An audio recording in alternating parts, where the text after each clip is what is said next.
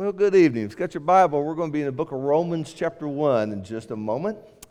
I sure appreciate a line from that prayer we just had. Our most recent blessing. Did you catch that one? You know, if we were to sing that song, count your main blessings, name them one by one, a lot of times we go backwards. We're thinking way back. Our most recent blessing. I would say mine's just right now. Looking at y'all. This is a blessing. Blessing from God that we get together, we get to worship, we get to open this word, we get to look inside it and see what God wants us to do. So thankful each of you are with us this evening. Glad we could be together. You know, God's avenue of getting his message across to us was through words. Words are powerful, and words have meaning, and they can be defined, they can be translated, they can be copied, they can be used in a lot of different sources. Our means of communicating best is by words. You know, you got a little child, and sometimes he's trying to tell you something, and when they're under about 1 year old, I say they all speak Dutch. They're talking, but I don't know what they're saying, and you have a hard time with that sometimes. But God and us, we use words. Now, there's something interesting about words because some words are just difficult because they're hard to pronounce. A while back, we were overseas, and we ran across this town. This is an actual name of a town in Europe. It's got the largest name. Would you like to put that on the envelope? We actually heard someone pronounce this. She had to do about 3 times for us, because every time it was, how in the world do you say that? This baseball player has just recently retired. He had the longest name in baseball. And he had a few more letters that wouldn't fit on his shirt, you see. So some words are hard because they're hard to pronounce. Some words are hard because of what they mean. And we look at passages, for instance, Luke 15, when that prodigal came home and he announced, "Father, I've sinned against you and heaven." Saying I'm sorry is hard sometimes. And so words can be difficult because of what they mean and how hard they are.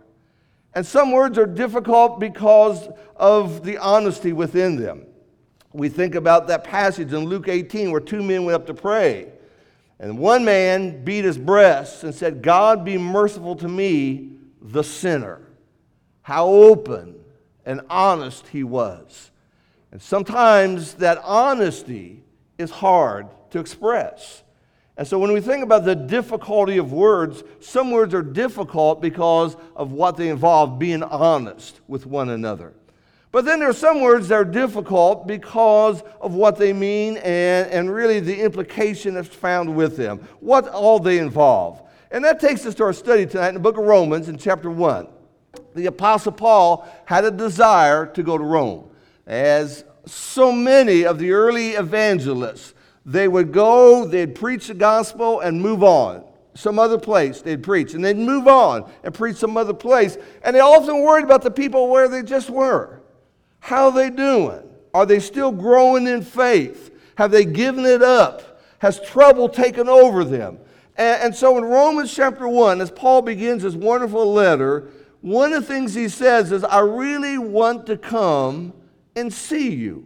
Let's begin now with verse 8, read down to verse 11, and then we're going to focus in on one particular verse. Romans chapter 1, begin verse 8. First, he says, "First I thank my God through Jesus Christ for you all, because your faith is being proclaimed throughout the whole world. For God, whom I serve in my spirit in the preaching of the gospel of his Son, is my witness as to how unceasingly I make mention of you, always in my prayers making request, if perhaps now, at last, by the will of God, I may succeed in coming to you. For I long to see you in order they may impart some spiritual gifts to you, that you may be established. That is, verse 12, that I may be encouraged together with you, while among you each of us by one another's faith, but yours and mine." I want to see you. I long to see you. I pray that I could see you. In fact, the other translations simply say it this way as we look at verse 10. If perhaps is how the New American Standard states this. The ESV says, if somehow I could come and be there. Philip says, somehow make it possible, he would say. And then even another translation would simply say, whatever it takes. And that's what we're going to talk about tonight. Being able to pray, dear Lord, whatever it takes. Now, Paul wanted to go to Rome, and he got there. And God allowed him to go there. But how he got there was not how he planned to go. And how he got there was a whatever it takes. And that's what I want us to see here. So if you got your Bible, turn with me to the book of Acts. And we're going to follow this little journey. And you see on your map up there where the little red circle is, that's Rome. And that's where Paul wants to be. And he's over in Jerusalem as we begin this journey over in Acts chapter 1. And in Acts chapter 21, he's over there in Jerusalem, and he wants to go to Rome. And God's going to get him there. But it's going to be a whatever it takes to get there. And what it takes to begin with is to be accused of a false rumor. And so we begin in Acts 21 and verse 17, where he says, "And when we had come to Jerusalem, the brethren received us gladly. And now the following day, Paul went in with us to James, and all the elders were present. And after they had greeted them, he began to relate one by one the things which God had done among them, among the Gentiles, through his ministry." Continue on here in verse 20. "And when they heard it, they began glorifying God. And they said, 'You see, brother, how many thousands there are among the Jews of those who have believed, and they were all zealous for the Lord. And they have been told,'" look at verse 21, "'and they have been told about you, that you are teaching all the Jews among the Gentiles to forsake Moses, telling them not to circumcise their children, nor to walk according to their customs.'" Now, we've heard about you, but we know that there's people saying things about you. And what they're saying, it's not very good. There was a rumor about that. Now, skip down, if you will, to verse 28. And in verse 28, there's a charge brought against Paul. Verse 28, crying out, "Men of Israel, come to our aid. This is the man who preaches to all men everywhere against us people and the law and this place. And besides, he even brought Greeks or Gentiles into the temple and has defiled this holy place."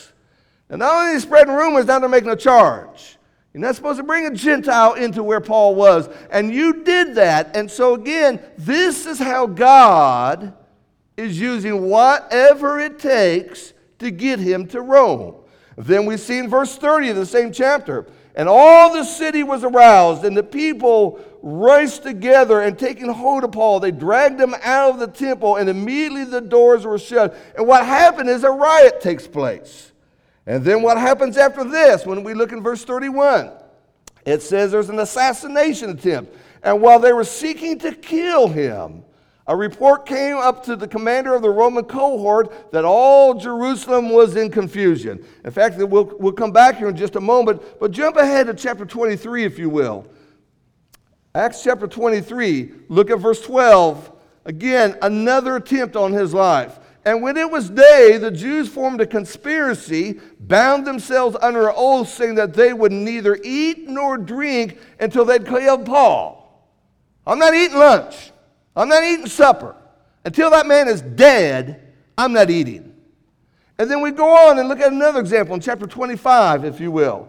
Chapter 25 and verse 3. It says, "Requesting a concession against Paul that he might have been brought to Jerusalem, at that same time seeking an ambush to kill him on the way."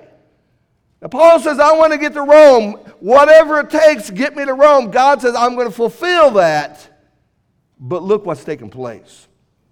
And then we see in chapter 24 that he was under house arrest for about 2 years.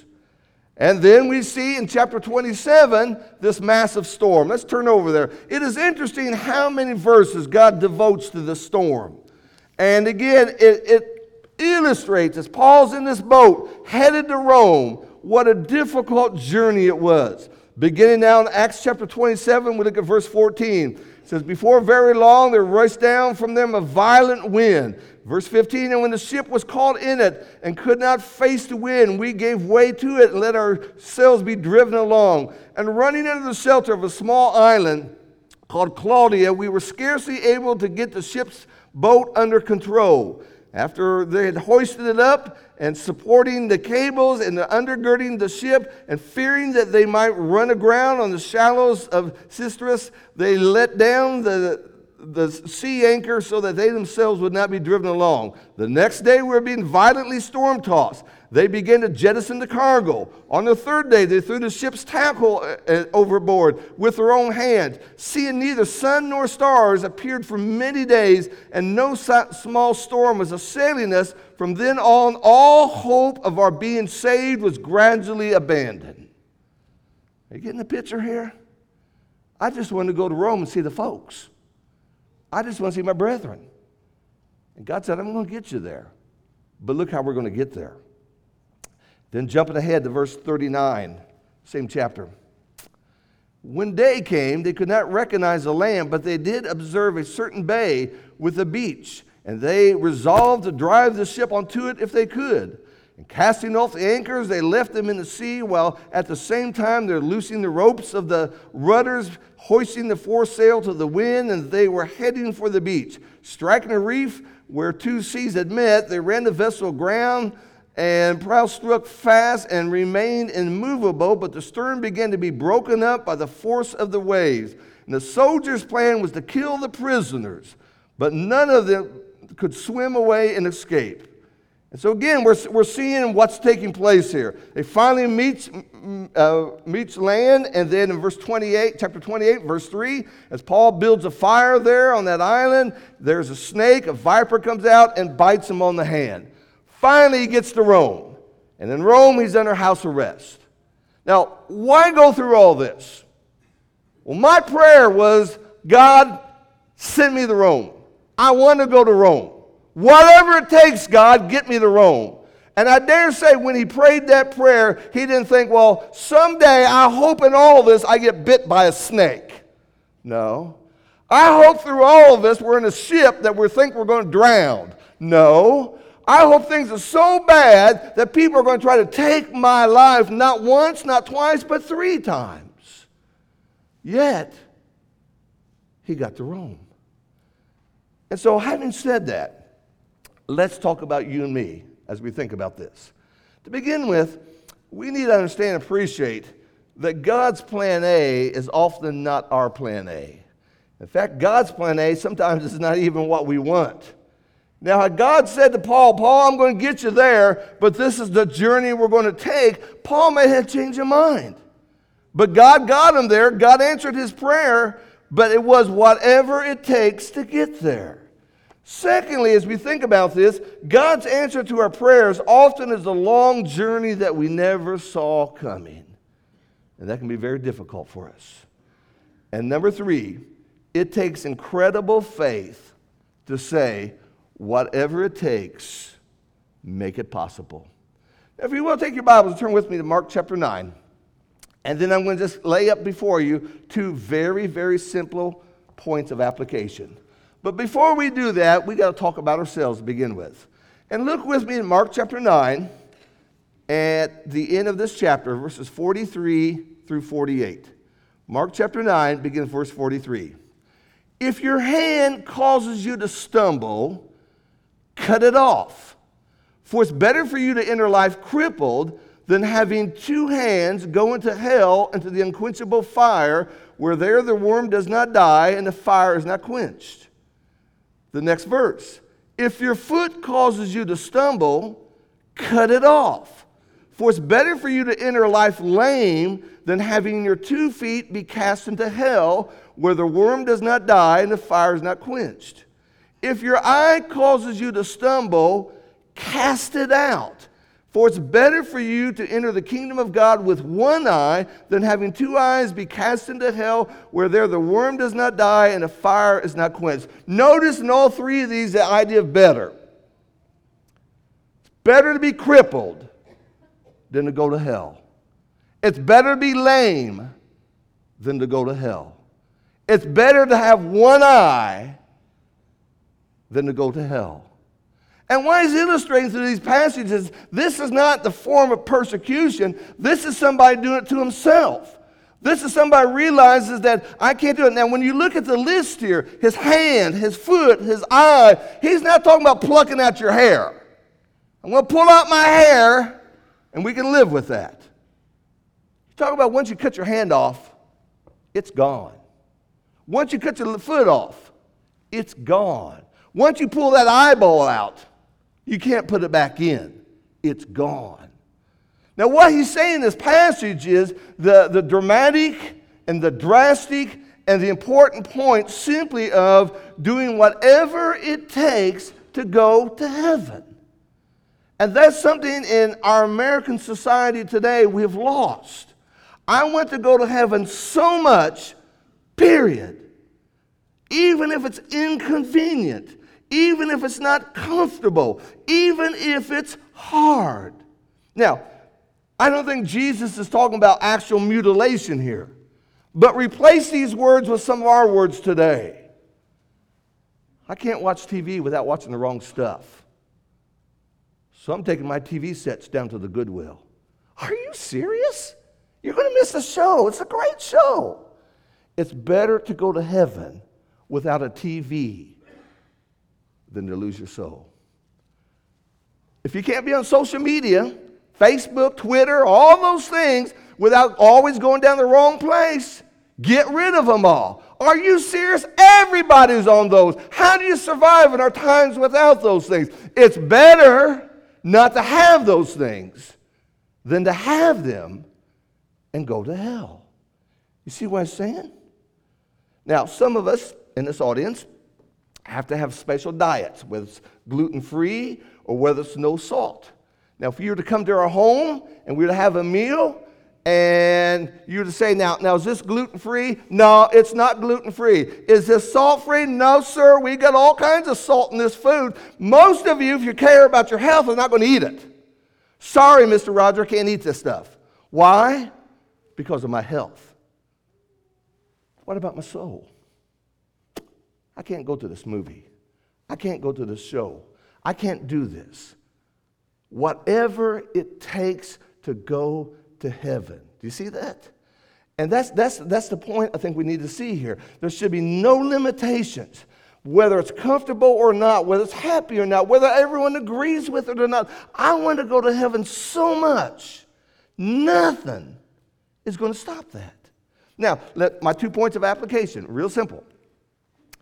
Whatever it takes to save my child. A lot of us have grown children. A lot of us concerned about our grown children. I want my child to go to heaven. Turn your Bible, if you will, with me to the book of Luke chapter 15. Luke chapter 15, we mentioned this in our Bible class this morning. It's the story of the prodigal.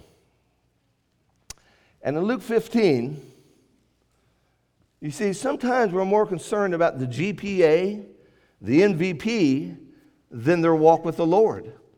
And in Luke 15, as Jesus is answering this question, why he eats with sinners, this accusation, he tells 3 stories: lost sheep, lost coin, lost boys. And in Luke 15, beginning verse 14, we have this prodigal. He went out and spent everything, and a severe famine occurred in that country. He began to be in need. Now notice, dad doesn't come out there. There's no checks going out there. There's no phone calls saying, here, son, is my credit card. This will get you by. He's on his own. And he went and attached himself to one of the citizens of that country, and he sent him into the fields to feed the swine, and was longing to fill his stomach with the pods. Do you know what that is? You ever eaten a pod? It's a hard outer shell, and usually there's fruit or nuts on the inside. And you fill the shell to the pigs. It's hard to eat because it's so rough. It tastes like nothing, and it's just bad. Humans aren't supposed to eat this. The pigs were eating this, and this boy is so hungry, he wants what the pigs were eating. Let's read on here in our context as it talks about that. And it says he was longing, verse 16, to fill his stomach with the pods that the swine were eating. No one was giving anything to him. When he came to his senses, how many of my father's hired men have more than enough bread, but I am dying here with hunger? Dear Lord, more than a job, more than a house, more than grandkids, more than a happiness in their life, I want my child to go to heaven. Whatever it takes. If it means spending the night with the pigs to open up his eyes, may the pigs come. Dear Lord, as much as I'd hate to say this, if it means spending the night in the local jail to open up his eyes, may he be arrested. Dear Lord, if it means his license is suspended and I've got to drive him every place he needs to be because he can't drive anymore, may that be if it opens his eyes. Now the problem is a lot of us couldn't go there. Oh, I want my son to go to heaven, but I want him to have a good job. I want him to give him all kinds of grandkids, and I want him to be happy. I want him happy more than anything else. When I see these passages is, can I say, dear Lord, whatever it takes. Whatever it takes to wake that child up. Whatever it takes to get him right. Whatever it takes. That's extreme, isn't it? That's what Paul was wanting when he wanted to go to Rome. I want to go to Rome so bad, Lord. Put me on the, Lord, I want to go to Rome so bad, I'll fly coach. No. Lord, I want to go to heaven so bad, I'll get the smallest room on the cruise ship. No. Lord, whatever it takes, period. I'm not putting any qualifiers on that. And what happened is I was arrested. And what happened was I was beaten. And what happened was I was charged. What happened, I was in a shipwreck. What happened is I was snake bit. All those things happened, but he got to Rome. Whatever it takes. Can you say that? I want my child to be saved. Whatever it takes. And I think when we get that fire in our belly, and we get that determination in our hearts. And our child comes in and says, guess what? I got this, I got this, I got this. I bought my 5th car. I got my 3rd house. I don't really care, son. I don't care. What does it profit if you gain the whole world and lose your soul? That's what we see from this. Now, the second application. I want the kingdom to grow. I sure do. How much? Whatever it takes. And let me show you an example of this. Turn your Bible, if you will, to the book of Acts, chapter 8. Acts chapter 8. Chapter 7 ends with the death of Stephen. Chapter 8, the fire of persecution is still going strong. Saul, verse 1 says, is in hearty agreement with putting him to death. And on that day, great persecution arose at the church of Jerusalem, that they were all scattered throughout the region of Judea and Samaria except the apostles. And when you read Paul's account in Acts 26, he was arresting men and women. When you read what he says in Timothy, I was trying to force them to blasphemy. What's that mean? I'm trying to get you to cuss God's name. I'm trying to get you with a sword to say, I don't believe in Jesus. That's how far he went. Now, in your Bible, follow the flow here, but go with me now to Acts chapter 11. If you're not familiar with this, you need to mark these 2 places in your Bible. But look what happens in Acts chapter 11 now, and verse 19.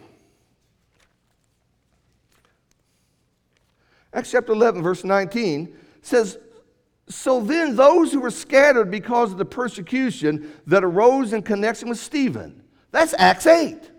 So from Acts 8 to Acts 11, we've made some detours in the text. We followed this person, we followed this person. He picks the story back up. What happened after the disciples went everywhere? The apostles stayed, but everyone else went everywhere else.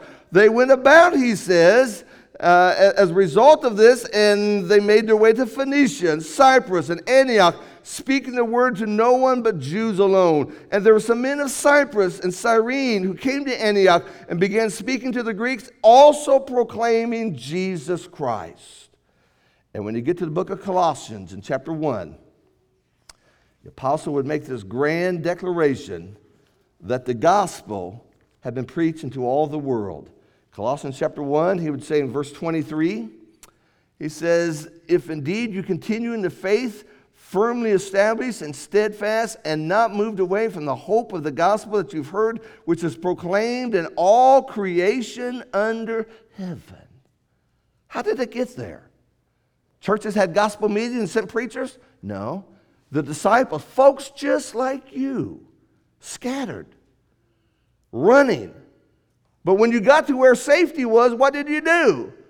Put your little light under a bushel basket as our kids sing about? No. You started telling other people about Jesus. And you made that your home. And you gave up this home. And they lived, and they taught, and they endured hardships, and they spoke for Jesus, and they stepped out of their comfort zone for Jesus. And so when we think about, I want the kingdom to grow, I want this church to grow, whatever it takes, may mean speaking to that person that you have a hard time talking to. It may mean letting your light shine in all the places. So wrapping this up, this leads us with three conclusions. First conclusion is, of course, the spiritual is always far greater than the physical. That's true of our health.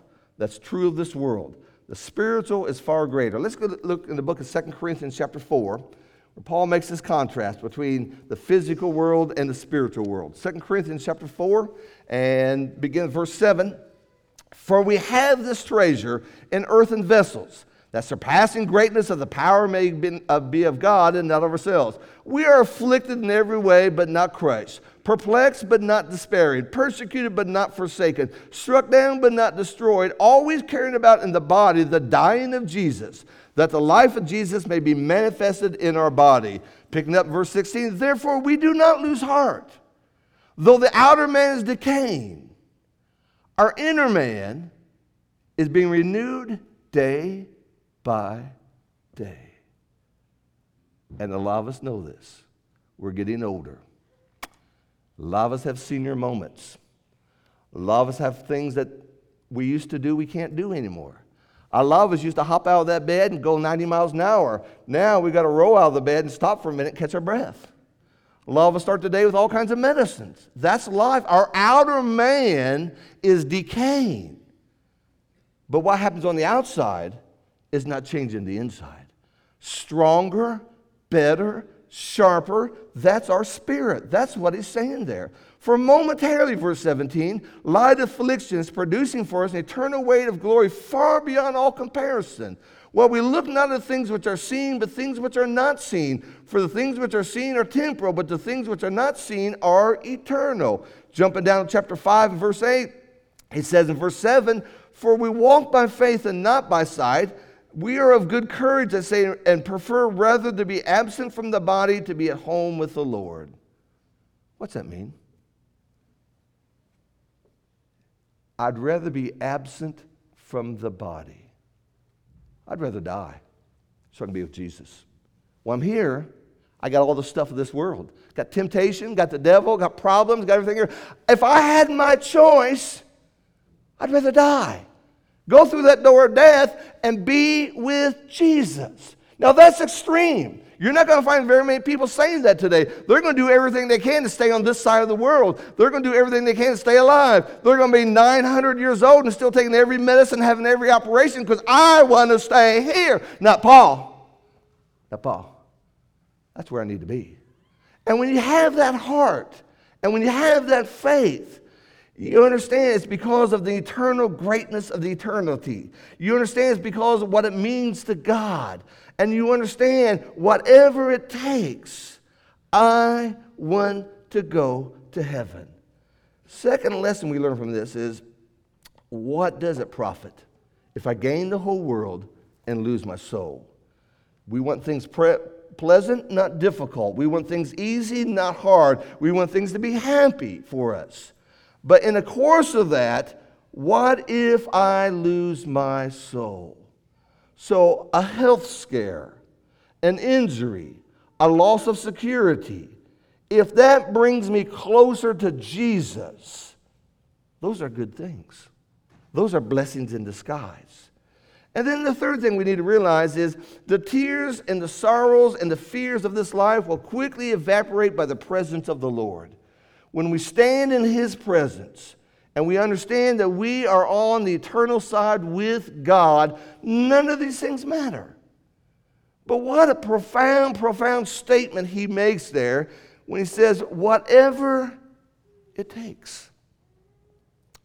Whatever it takes. Whatever it takes. If it means letting somebody baptize me in front of this crowd and everyone's going to see me, whatever it takes, I want to go to heaven. Whatever it takes, if it means I have to come forward and say, you know what, brethren, I have done some things that's just not right, and I want you to know about that. Whatever it takes. If it means calling up one of the shepherds or calling up one of the preachers and say, you know what, I'm just not where I need to be. I want to be there. Whatever it takes. Can you meet me every morning at my house at 6 o'clock for a Bible study? Whatever it takes. Do you see that? And so I can imagine on the other side in eternity, Paul saying, I got bit by a snake. But maybe standing right beside him would be John the Baptist. I lost my head, literally. Maybe right beside him would be James, the apostle. I was killed with a sword. And maybe right beside him is our Lord who said, I had nails, I died on the cross. One of our hymns is, take my life, Lord, and let it be. Whatever it takes. And when you've got that in your belly, and that's really what you're thinking about, nothing will stop you. Friends may not agree with you. That's okay. Whatever it takes, I'm going to go to heaven. If I got to go alone, I'll go alone. If people think, well, man, you're just becoming kind of radical here. Whatever it takes, I am going to heaven.